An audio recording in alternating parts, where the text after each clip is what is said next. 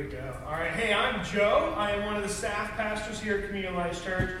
Welcome in this morning as we get ready to take a look at God's Word and how it applies to our life. And to kind of get us going where we're going to be going this morning, I want to ask you a quick question. With everything that's happened in the world over the past 6 months, have there been times when you just kind of had like a moment?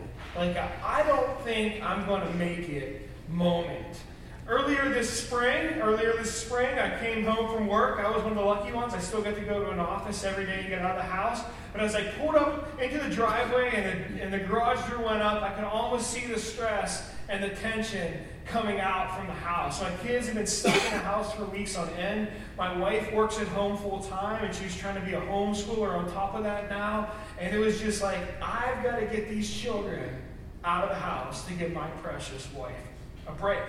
But it was like, what am I supposed to do with my kids? Nothing is open right now. But then I remembered, someone had told me about Alameda Park here in Butler. I don't know if you knew this or not. I found this out this spring. Right here in Butler, we have Alameda Park, and there are over 10 miles of mountain biking and hiking trails crammed into like less than a quarter mile of terrain. So I went into the house, I quickly printed off a map like this. It kind of looks like all-you-can-eat pasta night at Olive Garden on a map, and we headed off to Alameda Park to go hiking. Now, when we began our hike at Alameda, we had a mission. Our mission was to spend as much time as possible getting absolutely nowhere, just to keep the kids out of the house. So we came up with a game. As we were going along the paths of the park, every time we came to a split in the path, my children would randomly decide where to go. Their goal was to get us hopelessly lost. And my goal was to keep us from getting hopelessly lost. And we had a lot of fun. We saw animals, we packed snacks, and we took breaks. We talked about how far do you think that we've gone? And I'm sure a couple times I pretended we were never going to get home again. Like we didn't know where in the world we were. And every time we came to a choice in the path, left or right, uphill or downhill, my kids randomly decided, and it didn't matter what path they choose, because we weren't trying to get anywhere specific. But then, as you probably can guess, it started to get dark, and it started to get cold. And we knew that we needed to make it back to the car, or we were going to spend the night in the woods. And suddenly, it no longer didn't matter what path we chose. Suddenly, looking at this map of all the choices of a path, there was a right path to choose. A path that we could choose that would lead back to our vehicle, and there was a wrong path that we could choose. A path that would lead to a night in the woods. And even though we couldn't see the car, we could see the paths in front of us, and we knew if we chose the right path consistently, we would eventually get to where we wanted to be, and we would see what we wanted to see. And this morning, we're going to talk about this idea that the life you lead, kind of like the path at Alameda, will depend on the path you follow. The life you lead depends on the path that you follow. We know this to be true in a number of areas of our lives. You might be a student, and you might have a career in mind.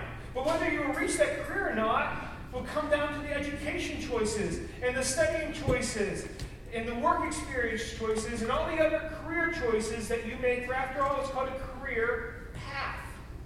We know this is true physically as well. Do you ever enjoy seeing people who post pictures of like the before and after results? Like this is before or after I lost 25 or 50 or 100 pounds.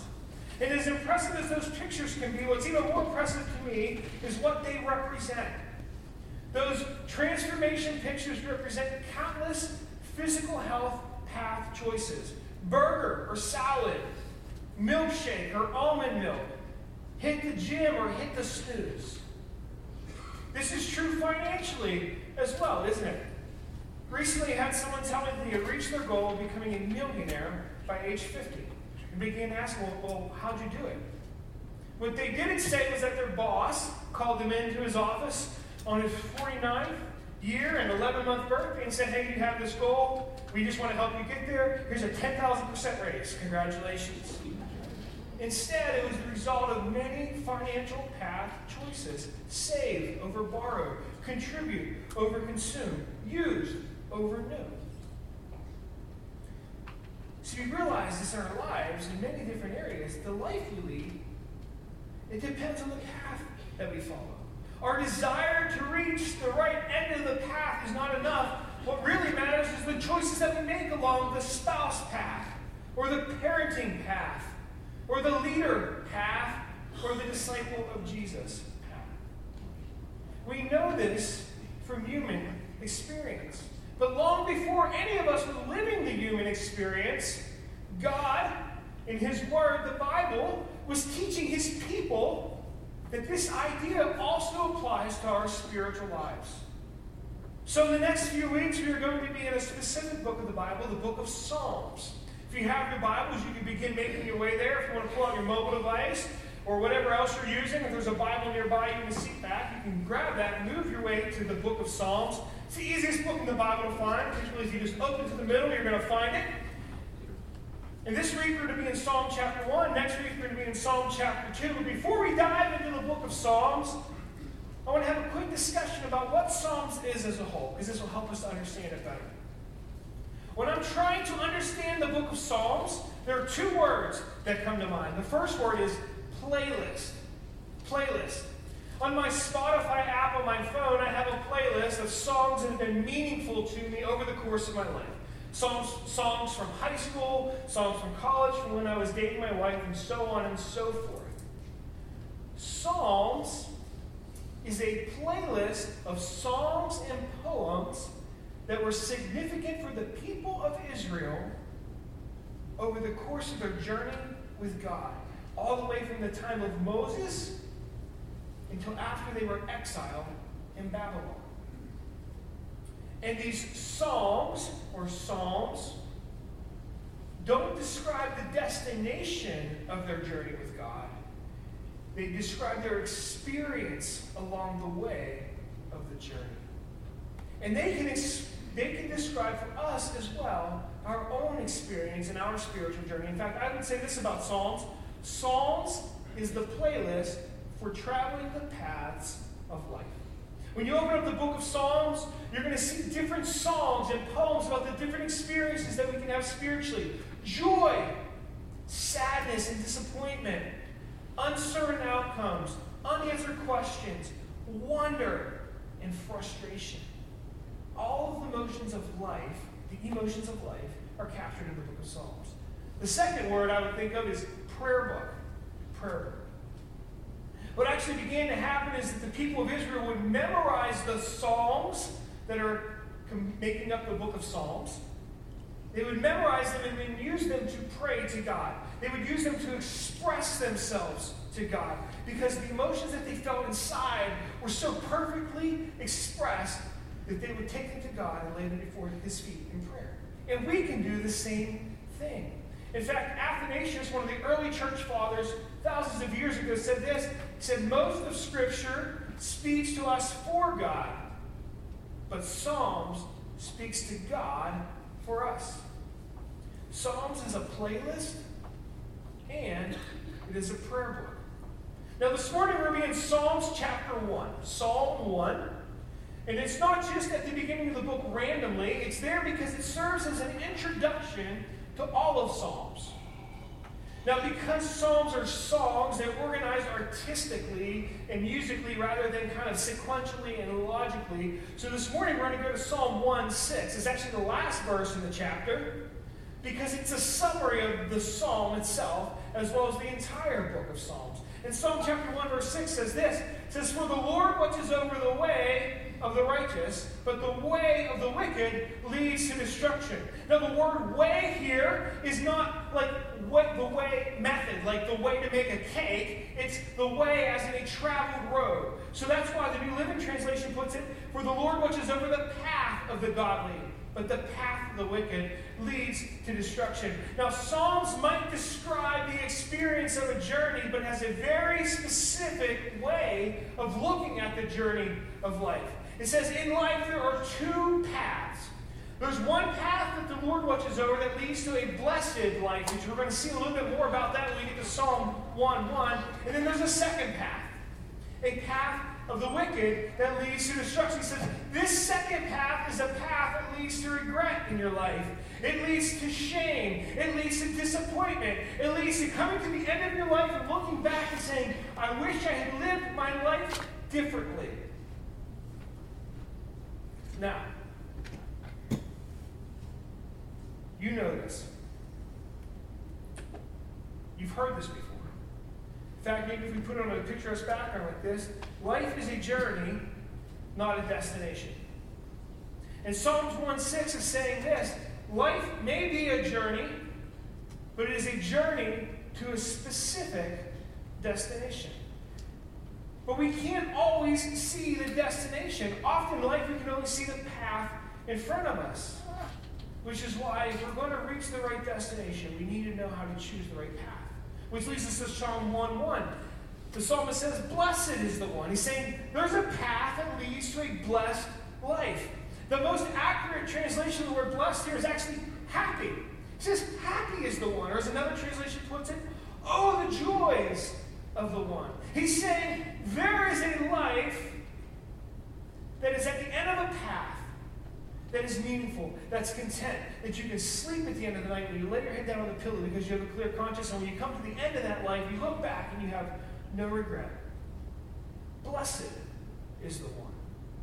And if you want to know how to reach the blessed life, you don't need to know which path to take. And the psalmist begins with which path not to take. He says, blessed is the one who does not walk in step with the wicked, or stand in the way the sinners take, or sit in the company of mockers. Or sit in the company of mockers. You'll see a progression here. Walk, stand, sit. He's saying in your life, along the path that leads to destruction, there's a progression. He begins with walk in step with the wicked. This is actually a path of the mind, which is why the NASB translates it, who does not walk in the counsel of the wicked. He says the first step on the wrong path comes through what you think. So who are you listening to in your life? What are you taking into your life as truth? Are you walking in the counsel of the wicked? Now, this doesn't mean that in your life that you can only listen to Christian music, you can only listen to K-Love, that you can only read Christian books and only have Christian friends. And it doesn't apply equally to every area of your life. It's not saying that you have to have a mechanic who can fill out a doctrinal questionnaire before you can let him change your muffler. What he's asking you, though, is what are you believing? What are you believing in your life? What are you holding as true? And he's saying that you have got to be able to develop a filter in your life so that all the influences of the world can come in, but you can filter out what's true.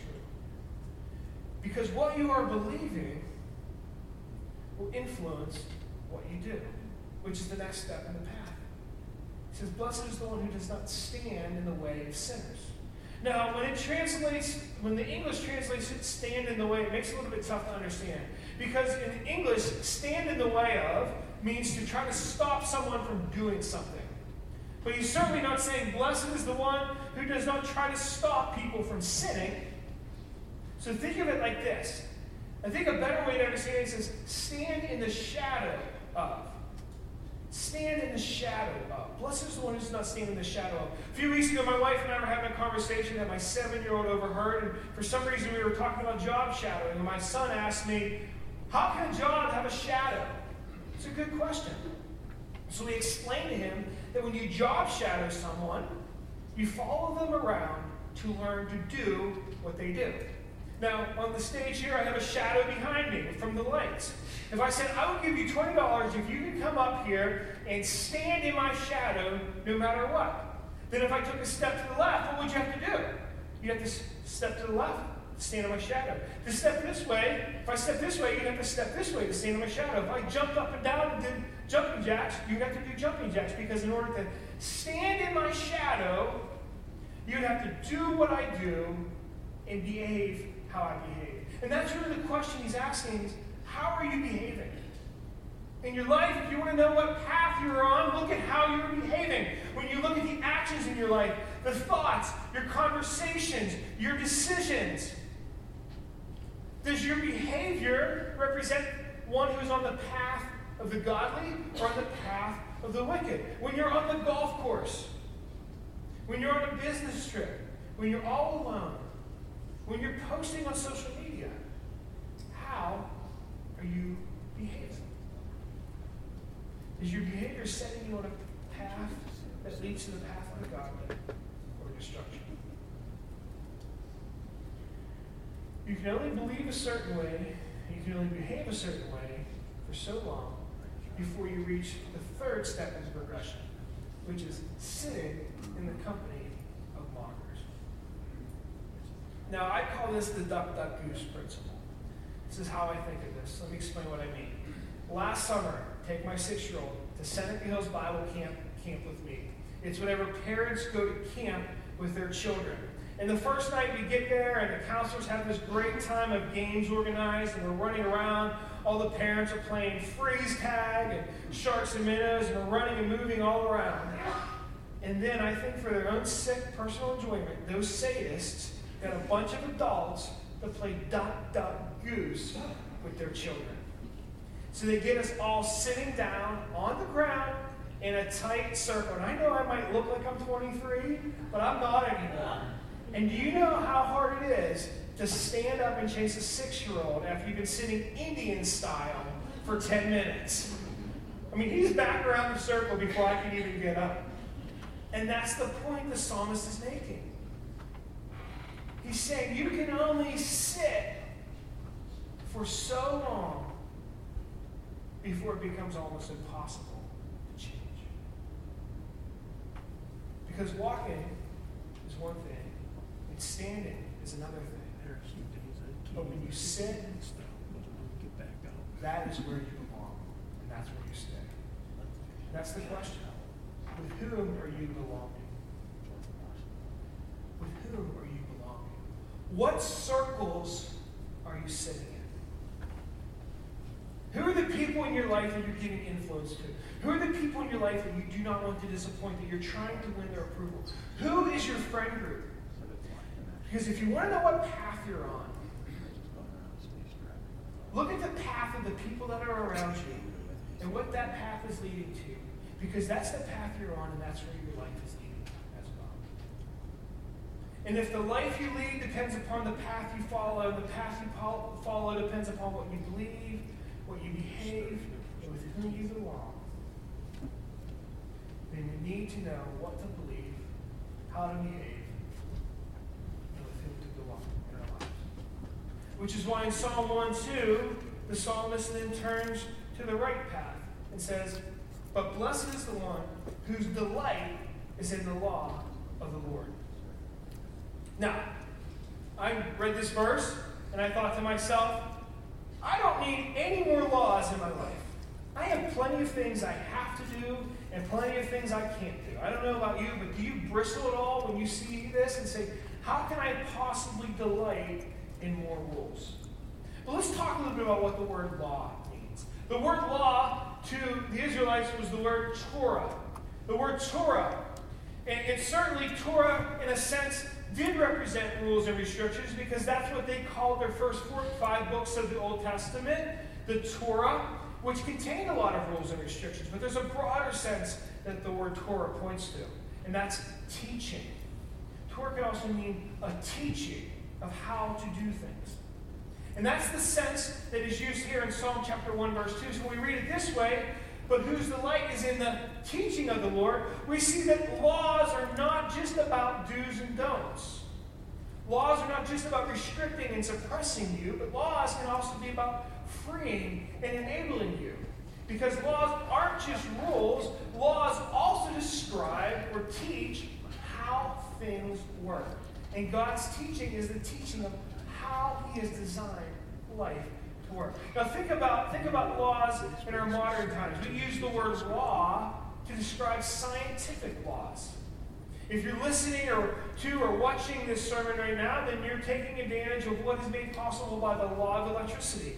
If you drove in a car today to get here, you took advantage of what the laws of motion have made possible. If you're enjoying the air-conditioned space inside of here, you're taking advantage of what the laws of thermodynamics have made possible. And that's the point the psalmist is making. He's saying that God has coded into not just our universe physically laws that make things possible. He has coded into our life laws or teachings that show us what is possible in our lives. Because laws enable far more than they inhibit. And he's saying that God gives us teaching about how the world works that points us to the path that makes the blessed life possible. He's saying God has taught you how you can have a happy or a content or a meaningful life. And that teaching is contained, or that Torah is contained in His Word. He's saying if the life you lead depends on the path you follow, then God's Word or His teaching is the map for that path. And so if you want to know what path to follow, you have to turn to the map. And you don't just look at it once. Instead, he says, meditate on His law day and night. Blessed is the one who meditates on His law day and night. Sometimes when we hear the word meditate, we think of someone sitting in a circle, sitting on the ground with their fingers in a circle and kind of chanting. But think of it differently than that. Have you ever read the book or seen the movie Charlie and the Chocolate Factory? In that story, Charlie's a little boy who wins a contest with a few other children to tour Willy Wonka's magical and mysterious chocolate factory where he makes all kinds of amazing candies. And during the tour, they come across one of his new inventions, magical flavor-changing chewing gum. And the way the gum works is that when you chew it, it begins to change flavor through the flavors of a 3-course meal. As you chew and chew and chew, it changes from tomato soup to roast beef to blueberry pie. But the flavors of the entire meal are only released through prolonged chewing. If you stop chewing, you don't get all of the flavors. And that's what the psalmist is saying here. He's saying meditation is prolonged mental chewing. He's saying it's not just reading something in passing and then putting it down. He's saying it's taking what you read in God's teaching and His map to the right path and thinking about it, studying it, questioning your assumptions, reflecting on your own path in light of it, asking questions, turning to other places in His teaching to see what it says in light of it, and chewing on it, and chewing on it, and chewing on it mentally, that so over time, all of the subtle flavors of God's Word are released into your mind and into your life and into the steps that you take along that path. And when you meditate on God's Word day and night, become like a person that is like a tree planted by streams of waters, which yields its fruit in season, and whose leaf does not wither, and whatever they do prospers. In the ancient world, water sources for trees were so important. And when it came to water sources, there were 2 types of trees. There were stream-fed trees, and there were rain-fed trees. And in a hot, dry climate, a rain-fed tree is in constant danger of drying up and withering because rain was inconsistent. Rain was sporadic. Rain might not come. But a stream-fed tree had roots that were dug into a riverbank that were fed by the moisture of the stream. It was constantly refreshed, constantly replenished, constantly receiving the source of the life that it needed because it was connected to a life-giving stream. Think of this way, a little bit more modern example. When my family travels now, we are completely dependent on phone GPS to get us where we're going. Gone are the days of going to the AAA office and getting maps and highlighting them in yellow and figuring your path along the way. We just hop in the car, we punch in the destination, and we begin to listen to the directions on the phone GPS. But the problem that we had until recently was that we had the absolute bargain basement data plan with Verizon. We wanted as little data as possible. So when we would get in the car, we would punch in the destination, and then to save data, we would just look at what the next step is, turn the GPS off, and go along the way. And then whenever we thought that there might be a time when we needed to make a turn, or whenever we thought we needed to choose a path, we would turn the phone back on, and we would hope that we hadn't made a mistake. We would hope that we had done the right thing, and only then would we compare where we were at with where the map said to be. And that's kind of how people live their lives sometimes.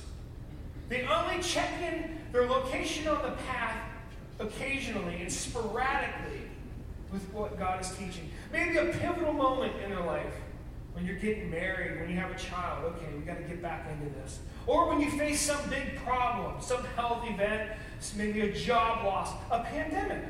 Then you might get back into this.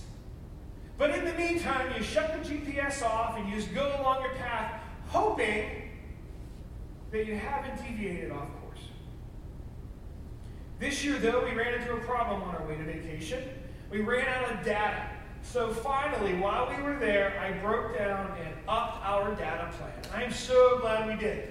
On the way home, it was amazing. We didn't have to shut the navigation off one time. The entire way home, we had this little blue dot on the screen that represented us, and then we had the path that we were supposed to be on. We were constantly connected to the direction that we needed. If we deviated off course even a little bit, we had a constant map in our car showing us where we needed to be.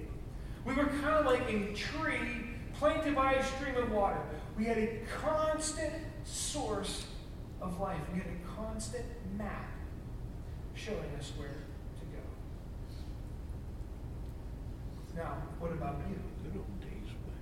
What if we put a little blue dot of your life up on a screen this morning? GPS location.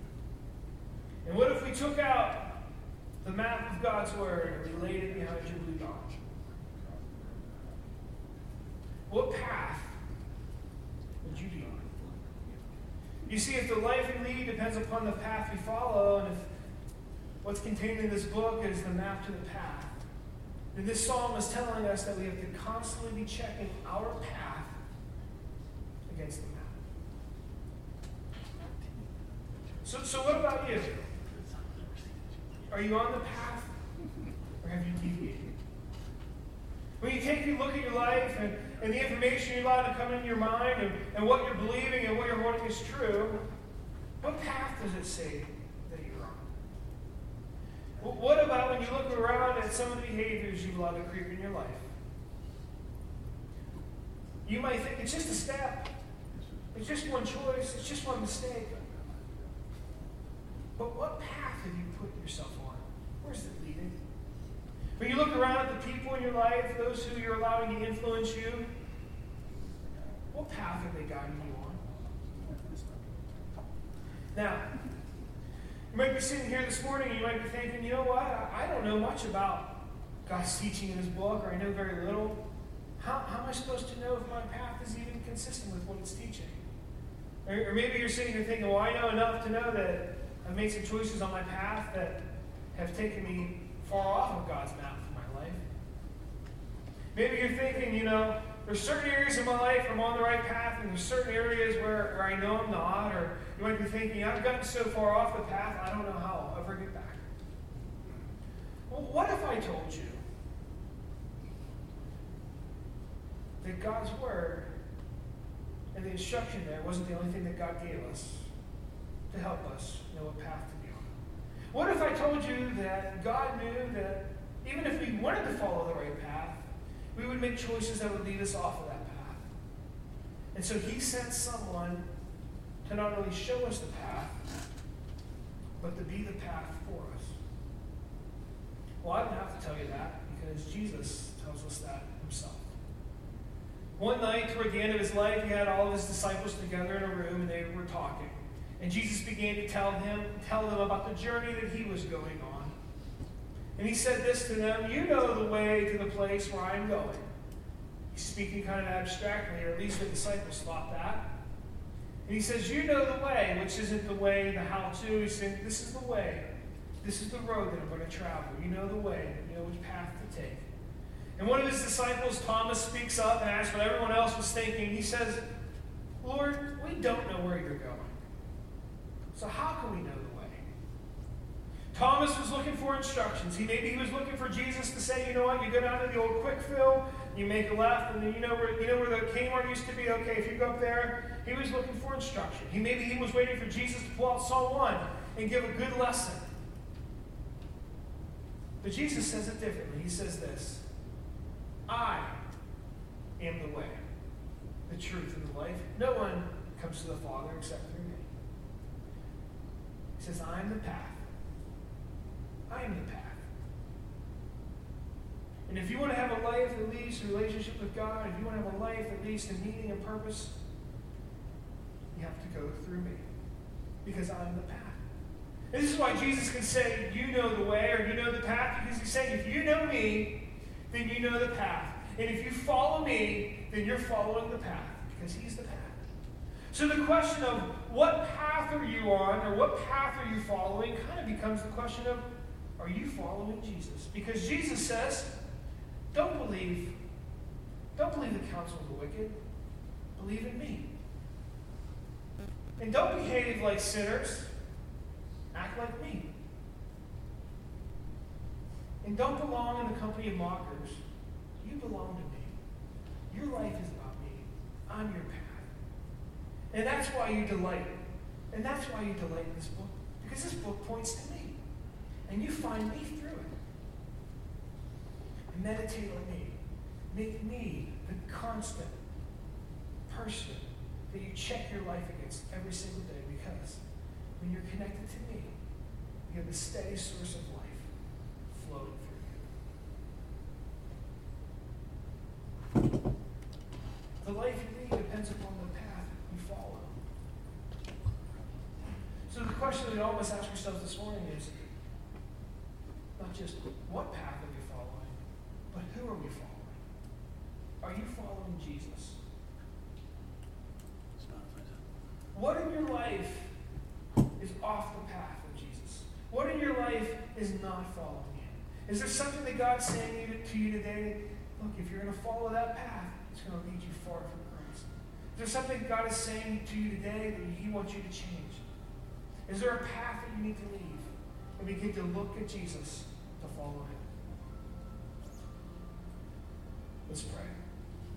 God, we come before you, and this is the point in the message where the Holy Spirit just has to speak to our hearts. You know the various paths that each person in this room is on. You know the choices that are made, the thoughts, the behaviors, the conversations that people are having. You know what's going on in their lives. God, I pray that even now you will allow us to look at our own path and compare it to Jesus and ask, are we following you? God, continue to speak to our hearts. May as we leave these doors today, we choose to follow the path that leads to you through Jesus. In Jesus' name we pray. Amen. Hey, two quick things I just want to mention to you. The first is, these next couple weeks, we're just going to be scratching the surface to the beginning of the book of Psalms. But if you want to dive a little bit more deeply into Psalms, we've got a few resources that we've made available. On the way out at the offering tables, there's a 30 Days in Psalms reading guide. Feel free to grab one of those. We're going to put a link in our Facebook and YouTube video as well online. If you want to learn more about Psalms as a whole, I encourage you to Google Bible Project Psalms. That'll give you a couple really good basic videos that will teach you a little bit more about it. If you just want to do some devotional reading in the book of Psalms, one of the books I'm reading right now is called The Songs of Jesus by Timothy Keller. Each day it takes a piece of the Psalms and it just applies the devotion to your lives. Pick that up somewhere, Amazon, wherever you can buy books, you can find it. There's just a couple ways that you can dig deeper. Now I just want to invite you to go ahead and fellowship out in the lobby. We've got some cleaning staff there to come in and sanitize the sanctuary before the next service comes in. Thank you so much. Have a wonderful week. If you want to read ahead, Psalms 2 is next week.